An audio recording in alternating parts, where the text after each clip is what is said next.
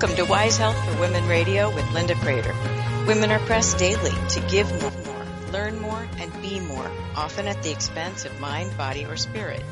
Each week with intriguing guests and topics, we'll bring you fresh ways to view your limited time, encouraging a shift to new, healthier perspectives. Wise Health for Women Radio, helping women thrive. And now here's your host, Linda Crater. Welcome to Wise Health for Women Radio. I'm Linda Crater, and we are very glad that you have joined us today. We are thrilled with this concept of wise health, including far more than nutrition and exercise, though those are very important factors. But we are looking at the holistic you. What makes you tick? What makes you dream? What makes you sing? Who do you surround yourself with? What are other aspects of health and wellness that make you a much better version of you? We find so often that as women over 40, we put things off and we say, I'll get to that later, or when I achieve X, then I'll do Y. Well, what are you putting off and why? Because if not today, then when? And one of the topics we're talking about today is ultra important and has been throughout your lifetime and mine, but is especially interesting as we talk about it in terms of wellness, because I personally feel that it is an aspect of wellness.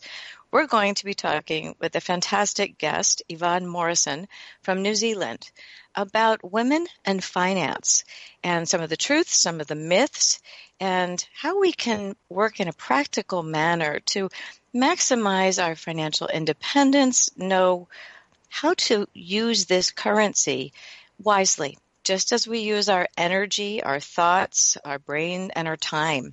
So without further ado, I would love to introduce you to Yvonne Morrison. Welcome to Wise Health for Women Radio. Hi, Linda. Thank you so much for having me on the show. It's a real pleasure being here and being able to share what I know with your guests, or with your listeners, I should say. Well, they're all my guests, and we are all guests, and I love that. And I especially love this global aspect because it is all together very easily. And the funny thing is, these issues are all universal. And I think finances especially can be something that is socialized in your family. It's done one way, or you saw it done that way and you want it differently in your household, or you've been achieving different uses of finances and budgeting and how to manage the guilt and how to not buy that pair of shoes when you really don't need it. There's all sorts of things connected with money that we don't always talk about. But Yvonne, I think one of the basic questions is, why is it that women are often told or perceived to be not very good with money? Well, when I first started looking into this, Linda, I actually had to find the answers a little bit myself first, because I'm a bit of a practical nuts and bolts kind of a girl, and my initial mission in life was really to show women how. It wasn't that hard, I thought to myself. And then I came to realize, even though I was having wonderful conversations with all these women around me who fully agreed that they needed to understand their money and what they could do with it more, they just didn't seem to want to talk any further beyond that. And I think it's the underlying fears and the concerns, as you say, depending on what has happened in their own lives in terms of what they grew up with, whether they saw their parents openly discuss finances to support the family, or whether it was more of a case that they would see mum and dad having arguments about the lack of money. So I think, coming back to your question, it's very individualized, but there are society elements to it as well. And I was trying to think back of how far back we would have to go, because I suppose at the start of the I always get these wrong. Is it the 19th or the 20th century? But anyway, in the 1900s. A long time ago, a long time ago. Yeah, as women, we simply didn't have the ability to look after money. It was something that our men folk did.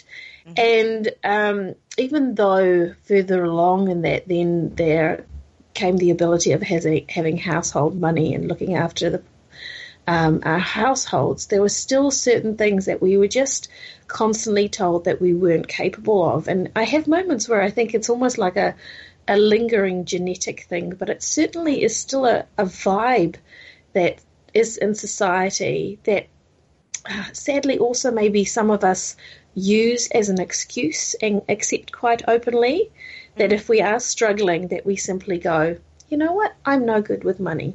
It seems too hard, so people must be right. That's very interesting, because I do think that society does and has taken a different role with women as money managers. Of course, during the world wars, when the men were all gone, women became the money managers. Military families today, for example, they switch off when someone goes on deployment. The spouse, the trailing spouse, is the one taking care of finances. I think in many marriages, it shifts hands from time to time based on the stage of life and children and who has the time and the inclination to do it. But I think that the feeling and what you're talking about, are we capable of handling it? That was societal earlier on. Women were thought that was too much for us, that we were not mentally able to take it on. And I think time has proved that very wrong. Yeah, definitely. I mean, we look at all the fantastic things women have been able to achieve in terms of having careers of their choice, deciding when they would like to get married. Mm-hmm. All those sorts of things give them financial independence. Mm-hmm. But sometimes with the women I deal with in my business, mm-hmm. It's the little girl sometimes still inside them who is very concerned of whether she is capable as well as good enough to be able to have the things that she's achieved financially. You know, you're bringing up several topics. You're bringing up, well, let's just go with one that just came to mind when you said little girl. You know, for many, many years, girls were taught that they are not as good in math and science, and they're better at writing and English and social studies and things like that. How much does that play into it? I think it plays quite a lot into it. It's just the way things were at that stage, and fortunately, now there are fantastic role models to show that we are very capable of doing both of these elements. One of my 12-year-old is absolute science nut. This past summer, she has spent quite a lot of time on YouTube discovering the existence of black holes. But oh my goodness! Okay, your dinner conversations are interesting. But yes, it definitely was until emphasis was actually placed on having other women lifting us up and showing us that we are very capable of doing these things. It still sometimes comes down to whether whether a woman is in her 30s, 40s or 50s, that there has to come a point in her life where she says, this isn't working for me. I need to change how things have been, and what society is saying is actually wrong. So I would love to find an opportunity or a way to actually change my thinking. I think so too, and I think there's some societal things here as well. There are many, many women leading single head of household homes.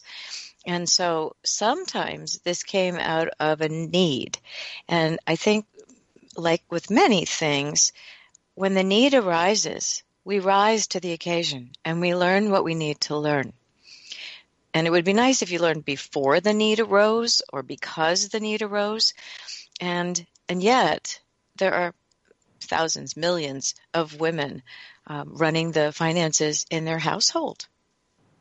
Yeah, I'm sitting here doing a lot of nodding because I completely agree with you that sometimes due to circumstance, sometimes due to, I have friends myself who are military spouses just to connect to that it just brings to a life circumstance where this suddenly comes to mind.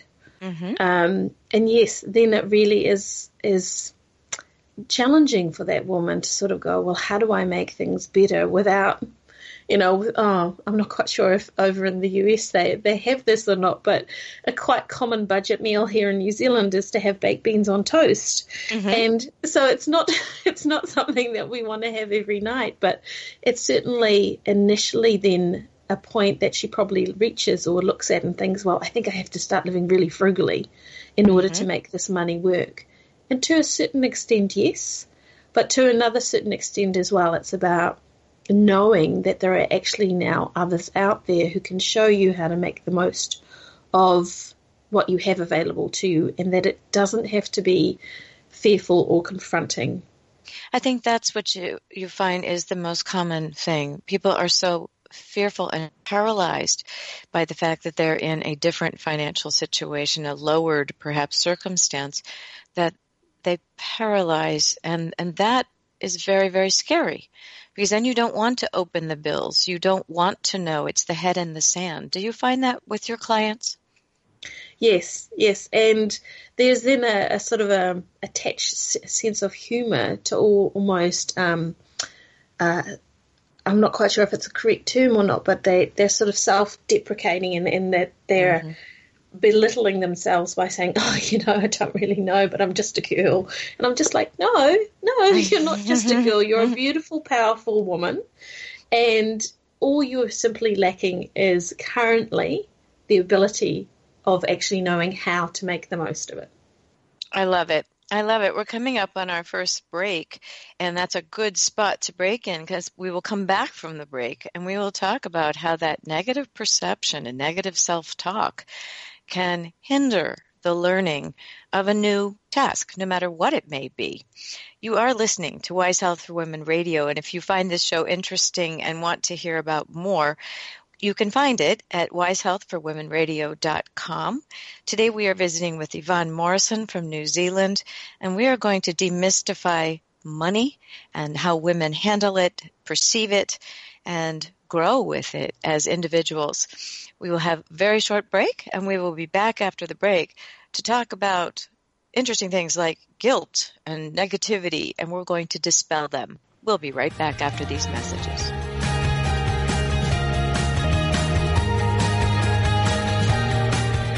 We're Wise Health for Women Radio, and we'll return after these short messages.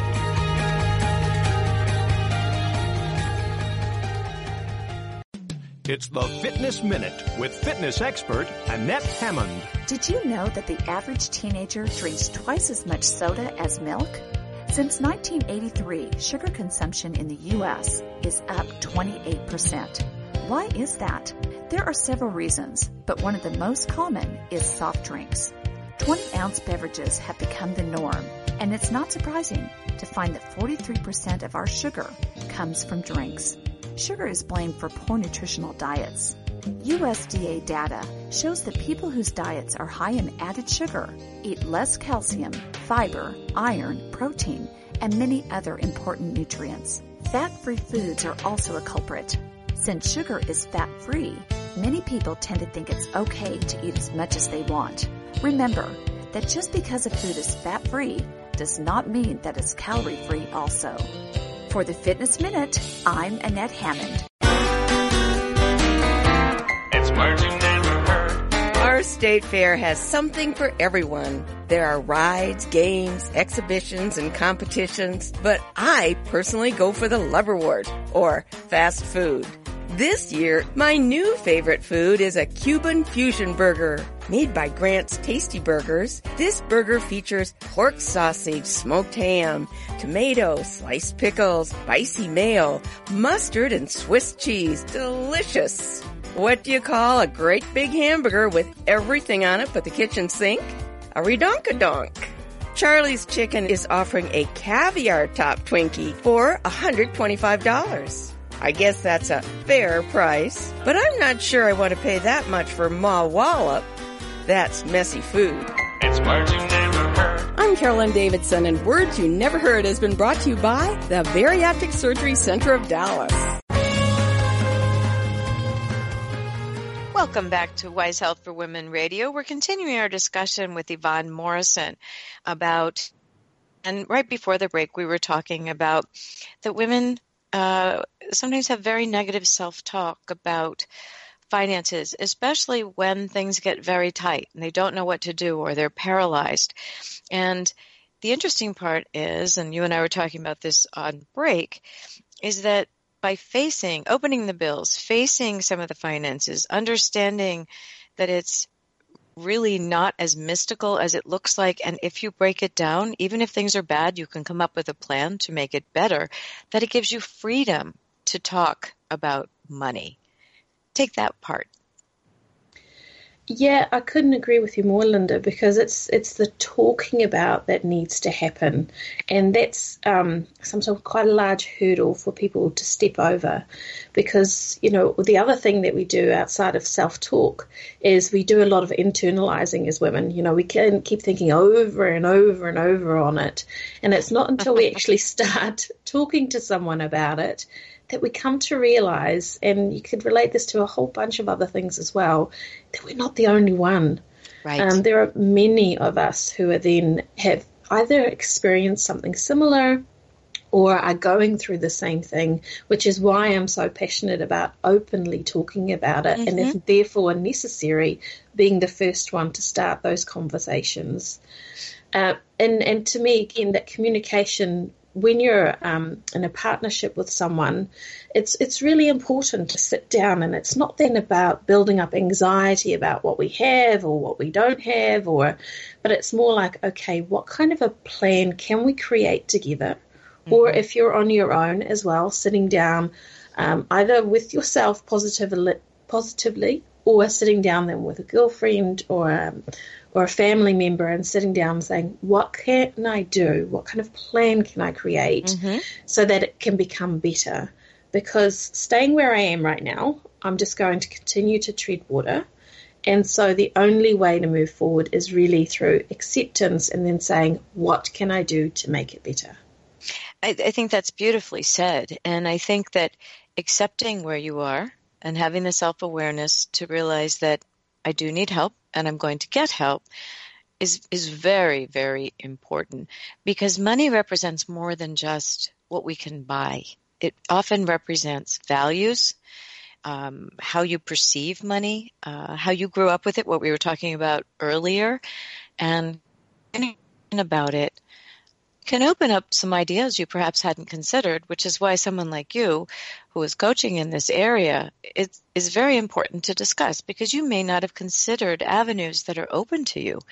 So it might not be a bleak thing. It might actually be something wonderful that creates an opportunity to walk toward your dreams. That's right. Yeah, I agree with that 100%. It definitely is then about saying, I fully accept where I am today, but I also know that within me is the power to change that. I mean, we look at children, boys and girls, and they're so full of zest of life. And as we go on, we seem to lose some of that because we become adults and we're responsible and we feel we need to behave a certain way. But I actually, particularly since turning 40, and I think I actually lose track of my daughters always tell me what age I'm about to turn this year. So I've told mine to stop counting, but okay. But I think I'm up to about 45 this year or something like that. But, we just get to a point in life where we really want to be able to just be ourselves. And since having that birthday, I'm just like, I don't have to live this way. And therefore, I am more than happy to openly share with others how I do things so that they can also choose to change the direction that they're going in so that they can get to 65 and be very content with the life they're living. And that is so important, because we have to, we're told to live in the moment, live for today. Well, that's fine. But with money, we really do need to, we need to, what do they say? Spend, save, and give. And, those are the kinds of things that sound great in theory, but unless you do have a plan, many people don't know what a budget is. I've worked with families where if there's literally checks in the checkbook, well, there must be money in the bank. And that's not necessarily the case, as you know. And so, again, dispelling some of these myths and knowing the practicality of what is coming in and what is going out is a pretty cut and dried exercise. And the more interesting parts about money are how you will live with that money, what you will save for, what gives you the drive to want to change what you're doing. Aren't those the underlying thoughts that are kind of the best part of when you're working with women? Yes, definitely. And it's the first thing that we do before we even sit down and create a budget and look at where they are currently, is that we sit down and I say to them, what direction is it actually that you wish to go to? What is it that you are hoping to want to do in the next year? And sometimes, yes, the reality of it is that financially that could be a bit of a struggle, but it's also then saying to them, perhaps it's going to take longer than a year, but we definitely can celebrate the moments of achievement that you do, or the milestones of achievement along the way. We need to celebrate those. And it definitely is about balancing of what they want, whether it's having more of a supportive role in the family in terms of the other adults that are in the family, or establishing a smaller or greater business, beginning a business, anything like that, that it's about their vision and their desire for living life, as you say, now, but also moving forward into the future. And then we get down and we sit down and we look at the practical nuts and bolts of putting a budget together. And that has such a horrible, I keep it does. With all these words, I know. You go ahead. Well, I was just going to say, you can come up with any euphemism you want, but a budget is a budget. It's about what comes in, what has to go out, and what you'd like to have left over and what to do with what's left over. And sometimes there are periods of life and phases of life where there isn't the leftover part. And so that's where some hard decisions are made.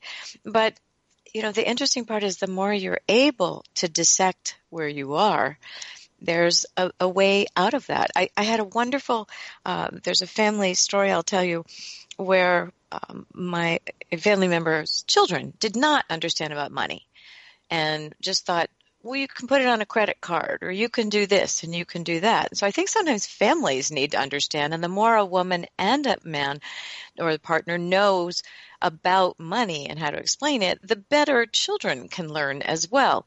And so after hearing how, they should be able to do all these things, as these were young children, they were probably 9 or 10, somewhere in that region. And so they brought home the salary in cash and they laid it out on the table. And the kids' eyes are huge, thinking, oh my goodness, this is so much money. This is so fun. This is great. What are we going to do with all this great money? Well, after they put it in little piles for the electric bill, utilities, and food, and insurance, and the car, and the gas, and all of those things, it was a very vivid explanation of what happens, and tax, what happens with your money. And that's one introduction to money, and the children now are grown. And they talk about that was a very pivotal point in their financial understanding. Have you ever heard that before? I've not heard the story before, but it's certainly a fantastic illustration, and it makes me think of my own daughter who last year when she turned 12, she was desperate to have what we call over here an EFTPOS card, which is like an ATM debit card. And she really, really, really wanted one because she thought that once she had one, she would be able to just go to the bank and grab the money. And I was like, oh my goodness, I need to do some teaching around that because that is not where money comes from. But you can see why they would think that. We put a little plastic card in a machine and magically we walk out of the grocery store with groceries. So I think it's fascinating how children can be so wise technologically these days, but there's understanding and background underneath all of that. So let me ask you one question that I know our other listeners are thinking as well. What if you are in a relationship where someone is very frugal and watches money reasonably, not so tightly that you're squeezing it too hard, and the other partner is a spendthrift and extravagant? And how does that work? The key there, I believe, is communication. And they really need to sit down with each other to ensure that there is an open level of communication and acceptance of each other's different spending habits. And I very much always encourage to let the spender actually have almost like a pocket money that they can spend without guilt. And that way, the other frugal person can realise that that is just something that they need in their personality. And actually, I believe, and that is one of the things I always encourage women actually to do, is to give themselves an allowance that is guilt-free. I think that's really important to have in that type of relationship. That's excellent advice. I know that in America we have more than one person I know has this. I have it. You carry a secret 20 in your wallet, and that secret 20 is always spent, and you have to remember to replenish it. But it's that emergency money kind of thing, which never goes to emergencies. It goes for wonderful, delicious things or something fun. But is that sort of what you're talking about? Yeah, very much so. Very interesting. I love it. We're already coming up on our second break, and I think that working together with money as a pair is an art, not a science, and it does take excellent communication. We are going to go on break, and I would love to come back and talk about the guilt associated with money sometimes and how to dispel it and put it aside and move on to the positive aspects of things. You're listening to Wise Health for Women Radio. We're talking with Yvonne Morrison, and we will be back after these messages.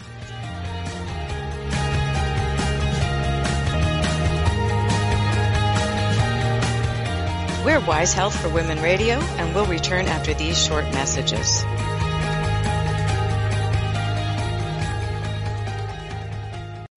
It's the Fitness Minute with fitness expert Annette Hammond. Did you know that the average teenager drinks twice as much soda as milk? Since 1983, sugar consumption in the U.S. is up 28%. Why is that? There are several reasons, but one of the most common is soft drinks. 20-ounce beverages have become the norm, and it's not surprising to find that 43% of our sugar comes from drinks. Sugar is blamed for poor nutritional diets. USDA data shows that people whose diets are high in added sugar eat less calcium, fiber, iron, protein, and many other important nutrients. Fat-free foods are also a culprit. Since sugar is fat-free, many people tend to think it's okay to eat as much as they want. Remember that just because a food is fat-free does not mean that it's calorie-free also. For the Fitness Minute, I'm Annette Hammond.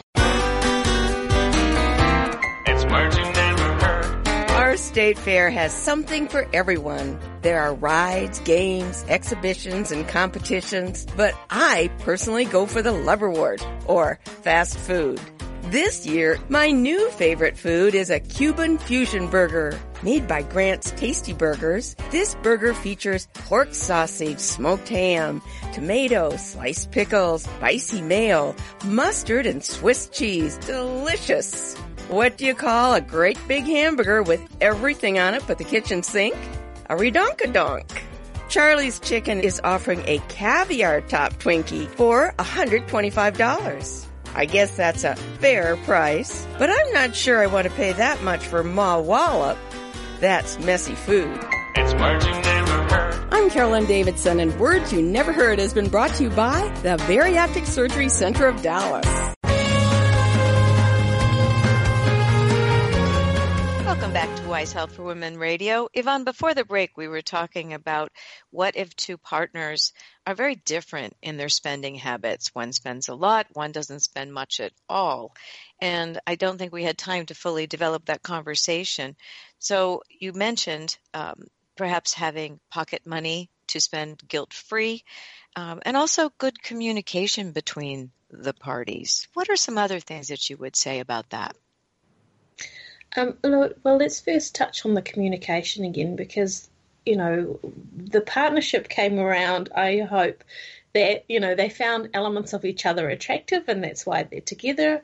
And so there should always be, in my view, in that kind of relationship, an ability to be able to talk to each other about your dreams, about your desires, and therefore about how to make them happen. And money, as the world turns at the moment, for lack of another pun or anything, is the currency that makes things happen. Mm-hmm. And so that's where that communication element comes into it, to really sit down and talk to each other about your feelings of money. Mm-hmm. So it's important that the person who prefers to be more frugal, who, you know, kind of prefers to sit on their wallet rather than open it, that they realize that, you know, for the other person that's really restrictive. Mm-hmm. And so they need to be able to have an element of freedom.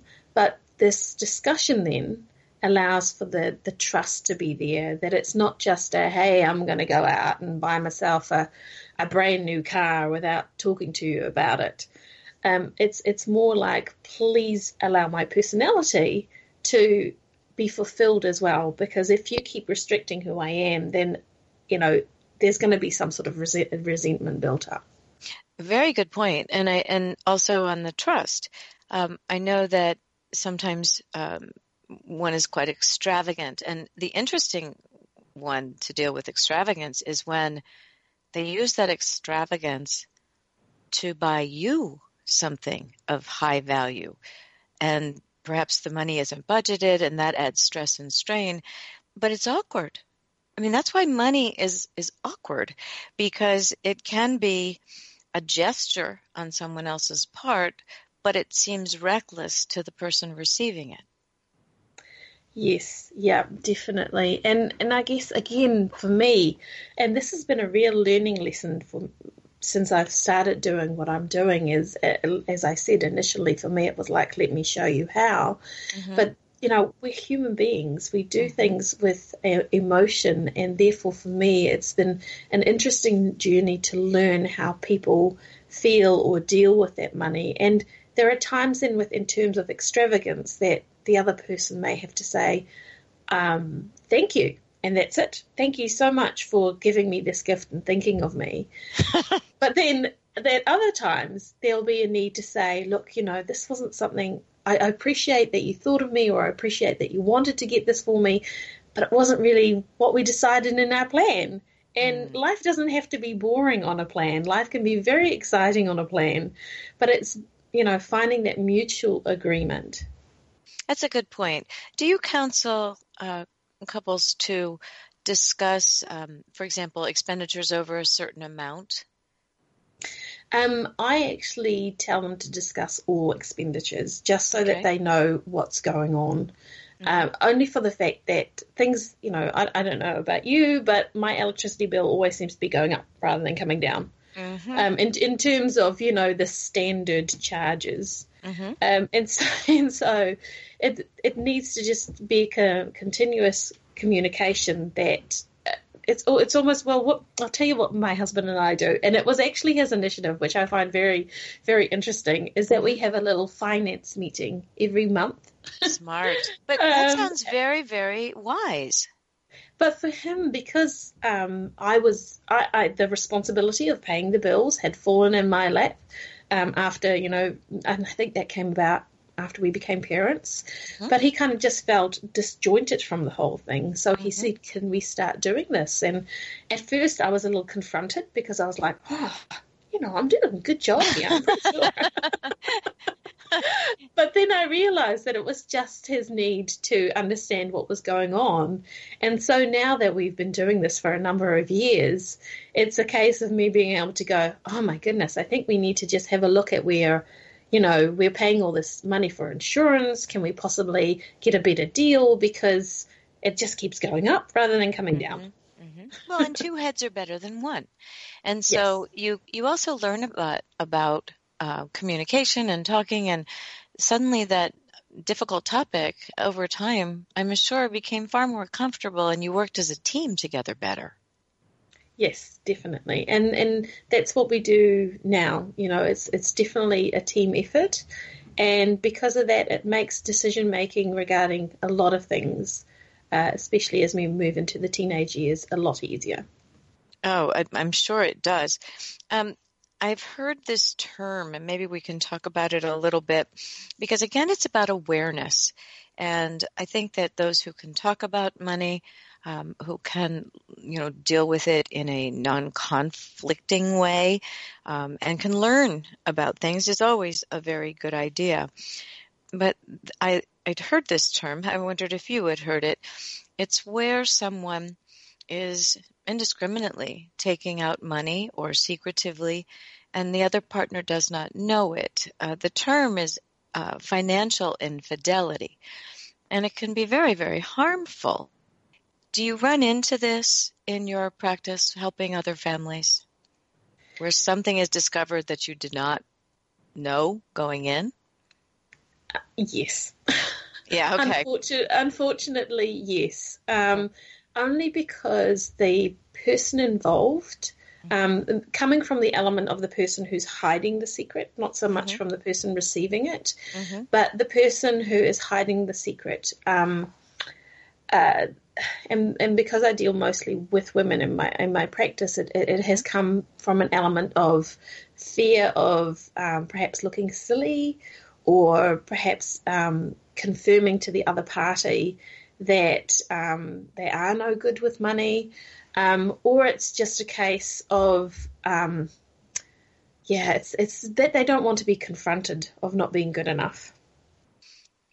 Even though maybe the money is being taken deliberately, and it's just something in my mind that people should be aware of, and why it's so important for both parties to be aware of the funding and the finances, and what comes in and what needs to go out, and what can be spent on the flexible items that we're talking about. Many people solve this with separate bank accounts, but some families don't wish to do that. How do you counsel the spouses and families working together? Well, I sometimes encourage them to have separate bank accounts, but in terms of these are not separate bank accounts that the individuals have, but it's more like that they have several bank accounts set up for a purpose. Okay. So in terms of, we have one bank account that receives the money that comes in, and then we have several bank accounts that are for other purposes, being all the utility bills. And because we're both contributing or individually contributing to this income account, which is like if you just picture it as a piggy bank, the piggy bank just sits there collecting all the money. We then have mutually agreed that we will transfer a certain amount over to the utilities account, so that when the utility bills come out, that money is there for it to be spent. And it's so that the piggy bank almost gets divvied up like a pie to have a certain mutual purpose.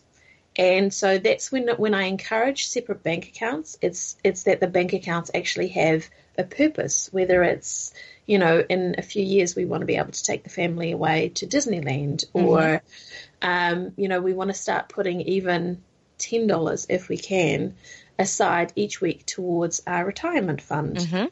So that's how we separate the money out. But I'm not that hugely in favor of having separate bank accounts in terms of that's Mr. Smith's and that's Mrs. Smith's, because then that communication really gets broken down because nobody knows what's going on. In terms of the pair, right, and that often is fears when everybody has joint accounts. Both people know, but that is somewhat vulnerable if there are different spending styles and there are not limits that are honored by both parties. And yet what you're talking about is kind of interesting. So a college fund, a utilities and household fund, retirement, various things that are for good purposes that you both agree upon. And I suppose that really does vary per the couple, correct? Yes, definitely. It isn't just about, hey, we've got $500, let's put $100 here and $100 there. It's more about, not to get too mathematical, but it's more like, let's put X percentage into this account. And then one of my favorite accounts that I say that they must have as well is the guilt-free spending account, that they, agree both that maybe it's for date night or something like that, but certainly that it isn't all about being super frugal and splitting the money out and never having the enjoyment of it because it's just there to do the practical things. It's more about, remember, we brought you to this plan, and so how can we get you to this plan, and what habits can we build within you that are satisfactory, that you're still enjoying the moment right now and moving into the future. It's lovely because it gives a little bit of taste of why it's beneficial to do it this way, and it isn't so penurious that you feel punished, which really, that's hard to stick to things when you're constantly feeling punished. That's marvelous. I like those ideas. We are coming up on our break, our final break, and there's so much more to talk about, but we will talk about more. You're listening to Wise Health for Women Radio. Again, you can find more shows at wisehealthforwomenradio.com. We're talking with Yvonne Morrison from New Zealand about finances and women and how to really thrive with your money. Appreciate your listening. We'll be back after these short messages.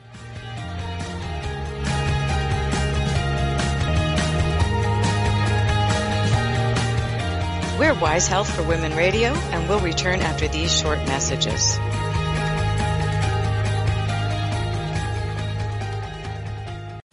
It's the Fitness Minute with fitness expert Annette Hammond. Did you know that the average teenager drinks twice as much soda as milk? Since 1983, sugar consumption in the U.S. is up 28%. Why is that? There are several reasons, but one of the most common is soft drinks. 20-ounce beverages have become the norm, and it's not surprising to find that 43% of our sugar comes from drinks. Sugar is blamed for poor nutritional diets. USDA data shows that people whose diets are high in added sugar eat less calcium, fiber, iron, protein, and many other important nutrients. Fat-free foods are also a culprit. Since sugar is fat-free, many people tend to think it's okay to eat as much as they want. Remember that just because a food is fat-free does not mean that it's calorie-free also. For the Fitness Minute, I'm Annette Hammond. It's words you never heard. Our state fair has something for everyone. There are rides, games, exhibitions, and competitions, but I personally go for the Loverwort, or fast food. This year, my new favorite food is a Cuban fusion burger. Made by Grant's Tasty Burgers, this burger features pork sausage, smoked ham, tomato, sliced pickles, spicy mayo, mustard, and Swiss cheese. Delicious! What do you call a great big hamburger with everything on it but the kitchen sink? A redonkadonk. Charlie's Chicken is offering a caviar top Twinkie for $125. I guess that's a fair price, but I'm not sure I want to pay that much for Ma Wallop. That's messy food. It's words you never heard. I'm Carolyn Davidson, and Words You Never Heard has been brought to you by the Bariatric Surgery Center of Dallas.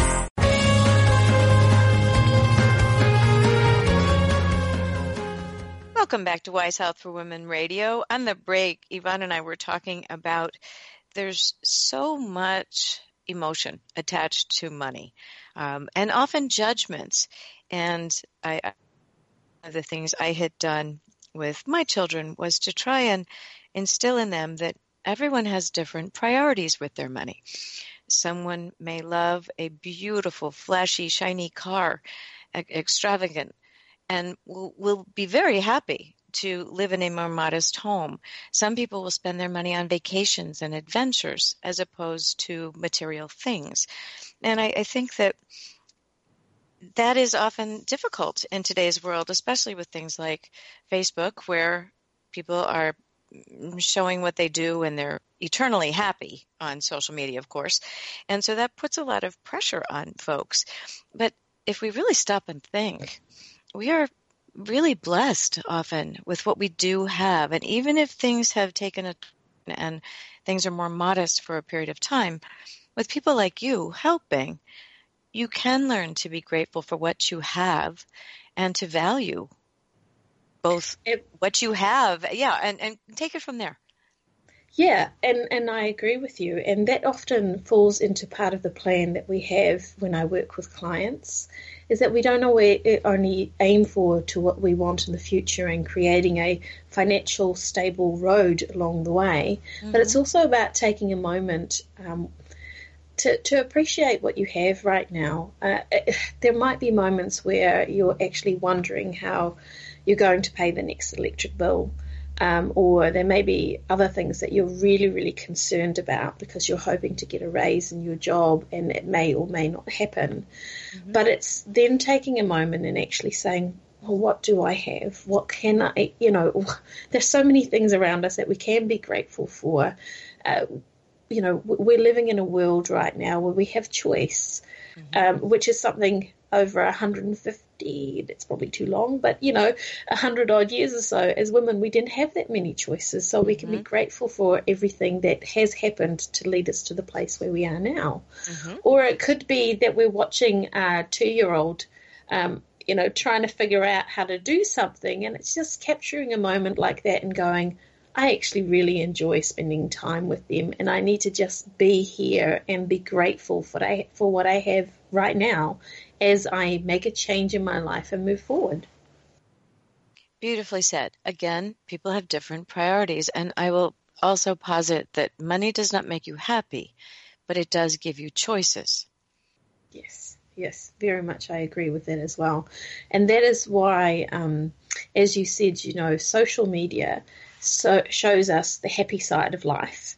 And so we think that everybody's always living that kind of way. But, you actually, if you think, stop for a moment and think about it, not everybody's going to be that way. We're human beings. There are going to be moments where we're really frustrated and we're really angry. And there are going to be other moments where, we forgot the raincoat, so we got completely drenched. And so we're not going to put that on Facebook because that's not a happy moment. But it is about accepting not only yourself, but also actually then looking at the individuals around you as you see someone walking down the street and they may be incredibly happy, and then in your heart go, I have no idea what they're happy about, but I'm so glad that they are. And we are so blessed when we see people like that. I have a friend who posts on Facebook pictures, beautiful pictures of the Caribbean and vacation spots, etc. And it always invokes questions of, oh, where are you? She's like, I'm not anywhere. This is where I would just hope to be someday. And she's perfectly happy and content. And isn't that a wonderful way of being appreciative of what she has? And that's a dream. And it will eventually happen. But I think that's a good social media response to those who are actually doing the conspicuous consumption in full view. Yeah, I think it's lovely. That's a beautiful way to do that. I think I might have to keep that in mind. Yeah, tuck that one away because I was very impressed with that. I thought that was just absolutely wonderful. And so now when you see these pictures that she posts, you think, oh, I'm going to mentally transport myself there right now. It doesn't cost you a dime. And it's just a wonderful thing to do. So looking at what we are talking about and women and finance, when you have someone come to you and they just would like to make changes or to learn or to know how to refine their method of becoming more independent, being able to make a retirement fund, save for a child, and plan an emergency fund. Do you also work with families to make sure that they are being very wise about all contingencies that could occur? The ones that you could think of. Obviously, there's the ones you can't, but for the most part. Yes, definitely. So with any plan that's put into place, it's done slowly and in baby steps. Because if we were to say, right, here's the plan, and from tomorrow it's going to take action, then people are being set up for failure, because we all know, I think it takes 30 times or something like that to go to the gym to be able to actually form a habit of regularly going to the gym. So changing someone's behavior or changing their habits of how they do things, and then with the education of learning how to, needs to be done incrementally. And then we do cover the emergency fund Sometimes it's called the Oh Holy Fund. um, but Okay. it's something that comes into the plan at increments of stages, because it's also their priorities, and it's then making them comfortable with doing things differently. Mm-hmm. So what does a woman feel like after she's been coached by you, has learned this, and now feels confident in her ability to know that she can answer the big questions? She knows where to get help to get the questions that she doesn't have the resources to find at the moment. I bet that just looks like a totally different person than the one who came to you in the first place. Completely. She's completely different. She's more money confident. She is confident in all other areas as well, because her being of who she is, it's almost as though she has gained permission to shine a light on herself without, and it's a very strong social syndrome here down in Australia and New Zealand, is what we call the tall poppy syndrome. Tall poppy syndrome. What is that? So what that is that in the public almost, we allow people to shine. We allow them to become who they are. But if they become a little too big-headed, a little too outspoken, then it's like, no, you have to go back in your box. And poppy syndrome. I've not heard that before. I like that. And so what I love is actually having seen this woman transform, I should say, into who she's always wanted to be. And I'm a real relationship builder, and one of my hardest things to do is then to let her go on her own. Not that she's not capable, but it's more like, I hope that what she has gained will stay with her for a lifetime. And to me, as I'm sitting here now trying to express who she is, I've got this big grin on my face, and it just makes me feel so good and excited on the inside to be able to lift somebody else up to get to a point of happiness. That's wonderful. And I would also think that you possibly do check-ins with folks from time to time. Oh, is definitely. That true? Yes, definitely. It's not just here you go, it's done, cut, see you later. It's definitely, let's stay in touch. I want to hear about what other future plans you might have. I really form a bond with these women, and I kind of think of it as a community. Well, it is a community, and you were adding to it, because let's face it, you mentioned it earlier, money is the currency by which we operate in many, many aspects of our lives. I want to make sure that women know where to find you. So do you have a website? I do. So it's thebusinessboutique.nz. All right, say that again. Thebusinessboutique.nz. So that's for New NZ Zealand. for New Zealand. Okay. That's it. Got it. Because it is very important. I mean, I find that people get very intrigued, and having someplace to go to ask more questions, etc. You clearly have clients around the world, and again, technology is a wonderful thing to tie people together. Are there any other practical tips you want to make sure we get out in the last 2 minutes of the show? I just want to maybe suggest one book that I really enjoyed recently called Becoming Rich. Now, don't let that title put you off. It's not about investment funds or anything, but it's by an author called Genevieve Davis, and she's a Genevieve with a Gene kind of Vive.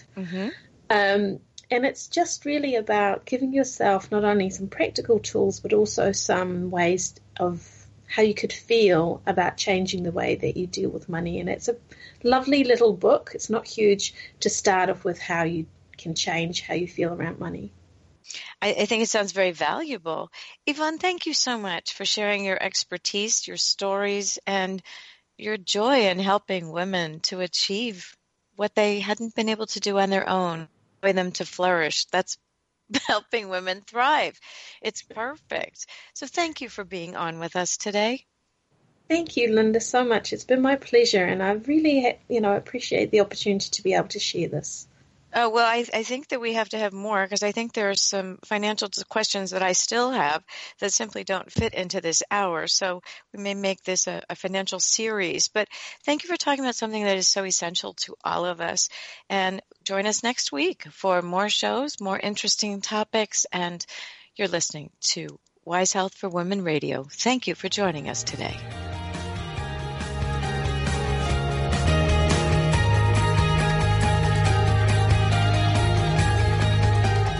Thank you for tuning in today. You can find more shows at wisehealthforwomenradio.com.